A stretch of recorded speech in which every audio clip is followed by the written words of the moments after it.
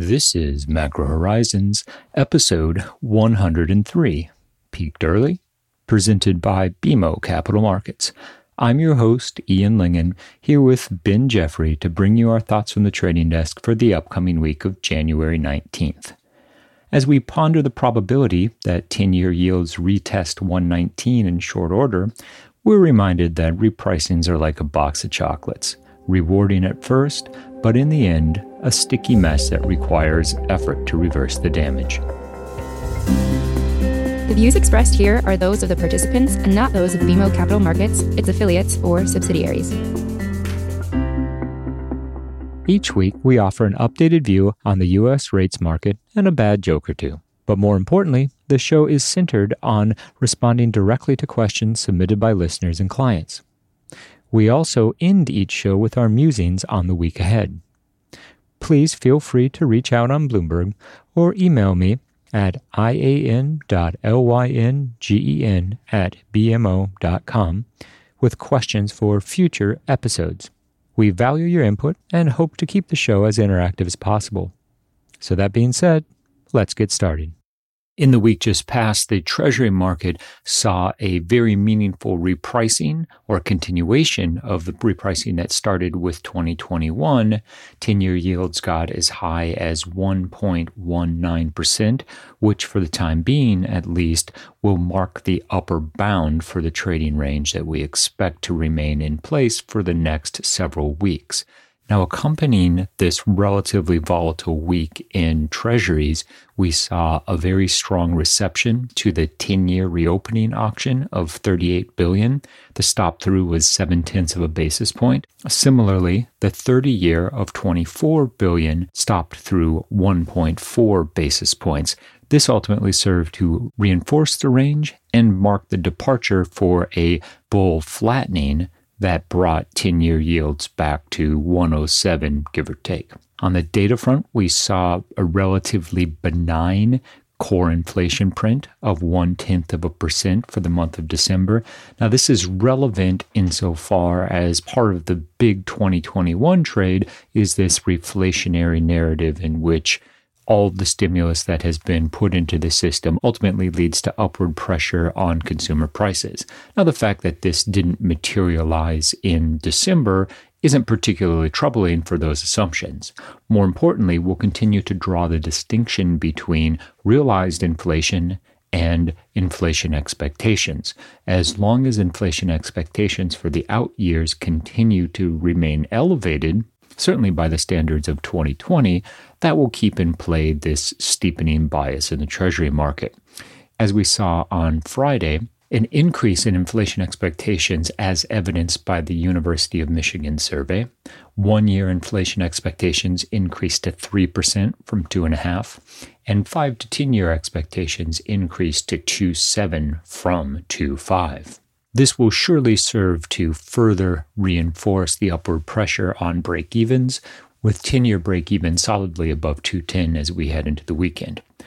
There were two major disappointments on the economic data front. One was retail sales on Friday, which showed a sharp decrease in the control group for that series. Now, this is important because it marks the third consecutive drop encompassing all of the fourth quarter. Now, given the relevance of consumption to the overall state of the economy, if anything, this will put a downward bias on some of the estimates for fourth quarter growth. We also saw initial jobless claims nearing the 1 million mark, which serves as a reminder that there's still a fair amount of slack in the labor market as the pandemic continues to define the agenda for the real economy. So, what happened to 125? We'll get to 125 in 10-year yields sometime in 2021. But the key takeaway from the week just past was that it will not occur in the first 2 weeks of January, and I actually think that we'll struggle to see a retest of that 119 level in 10-year yields for the next several weeks at least. If we think about what we have on the horizon, there's really very little of note for the next week or so. The Fed isn't going to do anything at their FOMC meeting, so we're really left just to trade expectations for what will probably be a pretty uninspired fourth quarter GDP print on the 28th of January. And while we didn't get to 125 right out of the gate to start the new year, that's not to say this past week didn't reveal some pretty important information. Most notable of which was December's retail sales data, which showed the fourth largest monthly drop in the control group, which corresponds most closely to consumption and GDP, on record. This at a time that is traditionally associated with the holiday shopping season. And the disappointment really raises the specter of what could be a pretty disappointing fourth quarter growth profile. Yeah, I think that the phrase underwhelming is going to be most useful in this context because we do have some sectors of the economy that will continue to perform. But given the relevance of goods consumption at this point in the recovery, I think it's safe to say that people will be ratcheting back their expectations for overall growth for 2021. And that brings us to what was another core topic this week, which is the debate surrounding the timing of the FOMC's decision to begin tapering its bond buying. We heard from Raphael Bostic, who said that he would be open to beginning the wind down of purchases as early as the end of 2021, which I would argue contributed, at least on the margin, to 10-year yields run up to that 119 level we saw just before the reopening auction. We also had offsetting comments from Vice Chair Clarida, who noted that the size and composition of QE is going to remain stable throughout the year.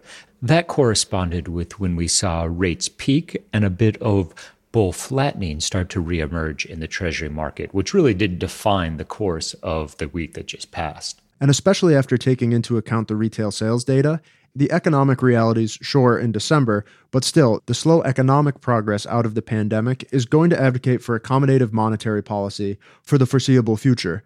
And in addition to Vice Chair Clarida's comments, Powell made a very crucial point in his remarks, which is that in order to sustain Fed credibility concerning their new framework, once inflation does begin to pick up and eventually cross that 2% target level, even then, the Fed is going to need to remain patient and taking away any accommodation simply to reinforce their credibility on the new inflation framework. It's interesting that the knee-jerk trade following Powell's comments was actually a steeper curve, and it was a bear steepener at that. It does follow intuitively because what the Fed is saying is that they're going to keep front-end rates lower for much longer than we've seen in prior cycles, even if inflation eventually comes back into the system. That is, by definition, a steepener. What is notable, however, is that the steepener that we saw in the wake of Powell all occurred well within the defined range that had already been in place. So if anything, the recent price action simply serves to reinforce our ongoing range trading thesis as 2021 unfolds. I also think it's worth highlighting that we did get the break of 1% that was driven by optimism for the year ahead. This is very consistent with the seasonal patterns, and the question now becomes how much more upward momentum for rates will we see in the first quarter, or will 119 mark the upper bound for the time being? And the context of risk assets performance alongside this increase in yields is also important in gauging the reaction function going forward. The fact that rates rose to their highest level since the pandemic began, but yet equities were able to stay basically within striking distance of the all-time highs, adds a degree of sustainability to this bearish repricing we've seen to begin the new year. Instrumental in this logic is the delayed blue sweep and aspirations around what has been proposed to be a $1.9 trillion third round of fiscal stimulus. But nonetheless, this sort of equilibrium that we've settled into in the first 2 weeks of the year has been encouraging in keeping financial conditions easy, at least from the Fed's perspective. I was actually pretty surprised that we didn't see a more significant risk-on impulse resulting from the fiscal numbers. $1.9 trillion for the Biden deal created some pretty impressive headlines, and stocks didn't even budge. In fact, equities were off a bit on that. And I would argue that a fair amount of the muted response was a function of concerns about how quickly such a deal is able to actually make it through Congress. Yes, we did see a delayed blue sweep, but the fact of the matter remains that even within the Democratic Party, it stands to reason that there will still be some pushback on some of the more dramatic aspects of the package. The more than doubling of minimum wage comes to mind. Yes, Ben, that means that you're getting a raise. And we've already seen lawmakers on both sides of the aisle come out and make exactly that point, Ian. Just as an example, Senator Rubio was on record saying that while he supports more direct payments, there's other aspects of such a large package that he disagrees with. Clearly, this line of thinking is not isolated to just a few senators. So while the initiative for more fiscal aid is encouraging from an economic support perspective, the fact that so many facets of the agenda are all encompassed in this bill does extend the timeline that will likely be required to get some form of an agreement on the law books. I think it's probably a pretty low likelihood event that everything proposed by President-elect Biden ultimately makes it through, and that means that over the coming weeks, headline watching from DC will probably still be relevant. And the disappointing retail sales actually stresses the need for additional fiscal stimulus given the winter wave of the pandemic and the reality that the real economy continues to struggle. Translating this to the rates market, it's very consistent with the fade of the initial upward pressure on 10 and 30-year yields. It also bodes well for our assumption that at some point in the coming months, we will see a retest of that 75 basis point level in 10s. For the time being, repricing above 1% will continue to dominate the macro narrative, but as we think about the next couple months, we will start to get a better sense for just how poor the real economy is performing. And this week's reopening auctions can also take a little bit of credit for the moves we saw and the bull flattening reversal that really became thematic in the later part of the week. The strength of the bid that met both 10s and 30s was remarkable. In 30s case, we saw the highest non-dealer sponsorship on record at a time when 30-year yields are still well below 2%. It wasn't that long ago that would have been almost unthinkable, but yet two very robust auctions for duration this week supports this idea that demand is waiting at higher yield levels and will ultimately serve to limit the extent that rates can rise over the balance of the year. That clearly doesn't take a retest of 119 or break of 119 off the table, but rather it will make a paradigm shift back to 2% 10s, extremely difficult in the medium term. 2% 10s to be sure. I worry that the strength of the economic headwinds will prevent us from getting to 150 before we see the equity market start to wobble as a result. It's also notable that if we look at 10-year yields at the current levels, hedged into yen for the Japanese investor base, we see the highest yielding treasury opportunities for the Japanese investor since 2017 at roughly 75 basis points. Keep in mind that throughout the bulk of 2020, hedged yields were actually negative for Japanese investors, and they were still adding duration exposure. I suspect that when the final data comes out, we'll see that the foreign bid was very significant at the January reopening of 10 years. So taking all of this into account and going into a short week without any real top-tier fundamental inputs, what's our bias? Long, short, flattener, steepener? In all seriousness, I think that what we have seen play out during the first 2 weeks of the year was really a culmination of the most bearish factors that the Treasury market might have experienced. And the fact that even in that environment, 10-year yields failed to break 120, that certainly reinforces the range trading notion, and I'd expect that the next week will be spent with Treasuries consolidating within the range. For 10s, that range will be between 1% and 115, let's call it, with a bias for bull flattening in the very near term. But as everyone's favorite Keynesian adage reminds us, in the long run, we're all immune? Yep, that's the one. In the week ahead, the holiday-shortened trading week has very little economic data of note. We do see existing home sales on Friday, but overall as a theme, we will be focused elsewhere. The drama that continues to play out in Washington will be relevant, and it's notable that the $1.9 trillion in proposed stimulus hasn't had a greater upside impact on risk assets. Now, this could simply have been a buy the rumor, sell the fact dynamic. However, we're not operating on the assumption that everything in the proposal will go through as is and expect that the political process will drag out, thereby reducing expectations for an immediate boost to consumption in the first quarter. The spending profile overall in Q4 suggests that additional stimulus will be needed, especially if lawmakers have the objective of bridging the gap to the end of the pandemic. progress on the vaccination front, while steady, continues to be in the early stages, and we have yet to see a leg higher in any optimism associated with the reopening of the real economy.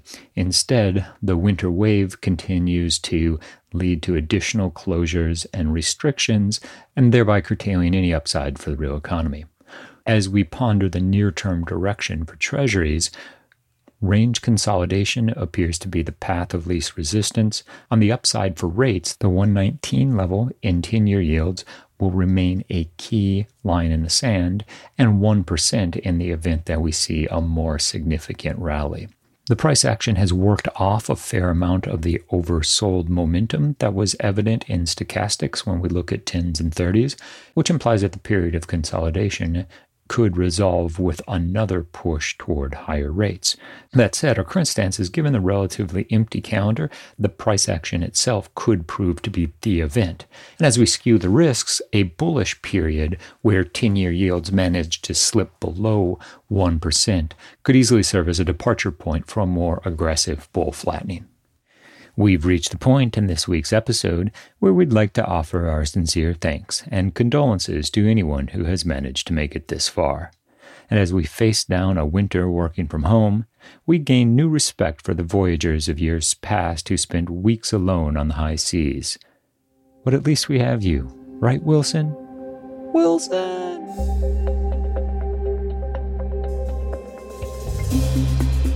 Thanks for listening to Macro Horizons. Please visit us at bmocm.com/Macro Horizons. As we aspire to keep our strategy effort as interactive as possible, we'd love to hear what you thought of today's episode. So please email me directly with any feedback at ian.lingen@bmo.com. You can listen to this show and subscribe on Apple Podcasts or your favorite podcast provider. This show and resources are supported by our team here at BMO, including the FIC Macro Strategy Group and BMO's marketing team. This show has been produced and edited by Puddle Creative. This podcast has been prepared with the assistance of employees of Bank of Montreal, BMO Nesbitt Burns Incorporated, and BMO Capital Markets Corporation. Together, BMO, who are involved in fixed income and foreign exchange sales and marketing efforts. Accordingly, it should be considered to be a product of the fixed income and foreign exchange businesses generally, and not a research report that reflects the views of disinterested research analysts. Notwithstanding the foregoing, this podcast should not be construed as an offer or the solicitation of an offer to sell or to buy or subscribe for any particular product or services, including, without limitation, any commodities, securities, or other financial instruments. We are not soliciting any specific action based on this podcast. It is for the general information of our clients. It does not constitute a recommendation or a suggestion that any investment or strategy referenced herein may be suitable for you. It does not take into account the particular investment objectives, financial conditions, or needs of individual clients.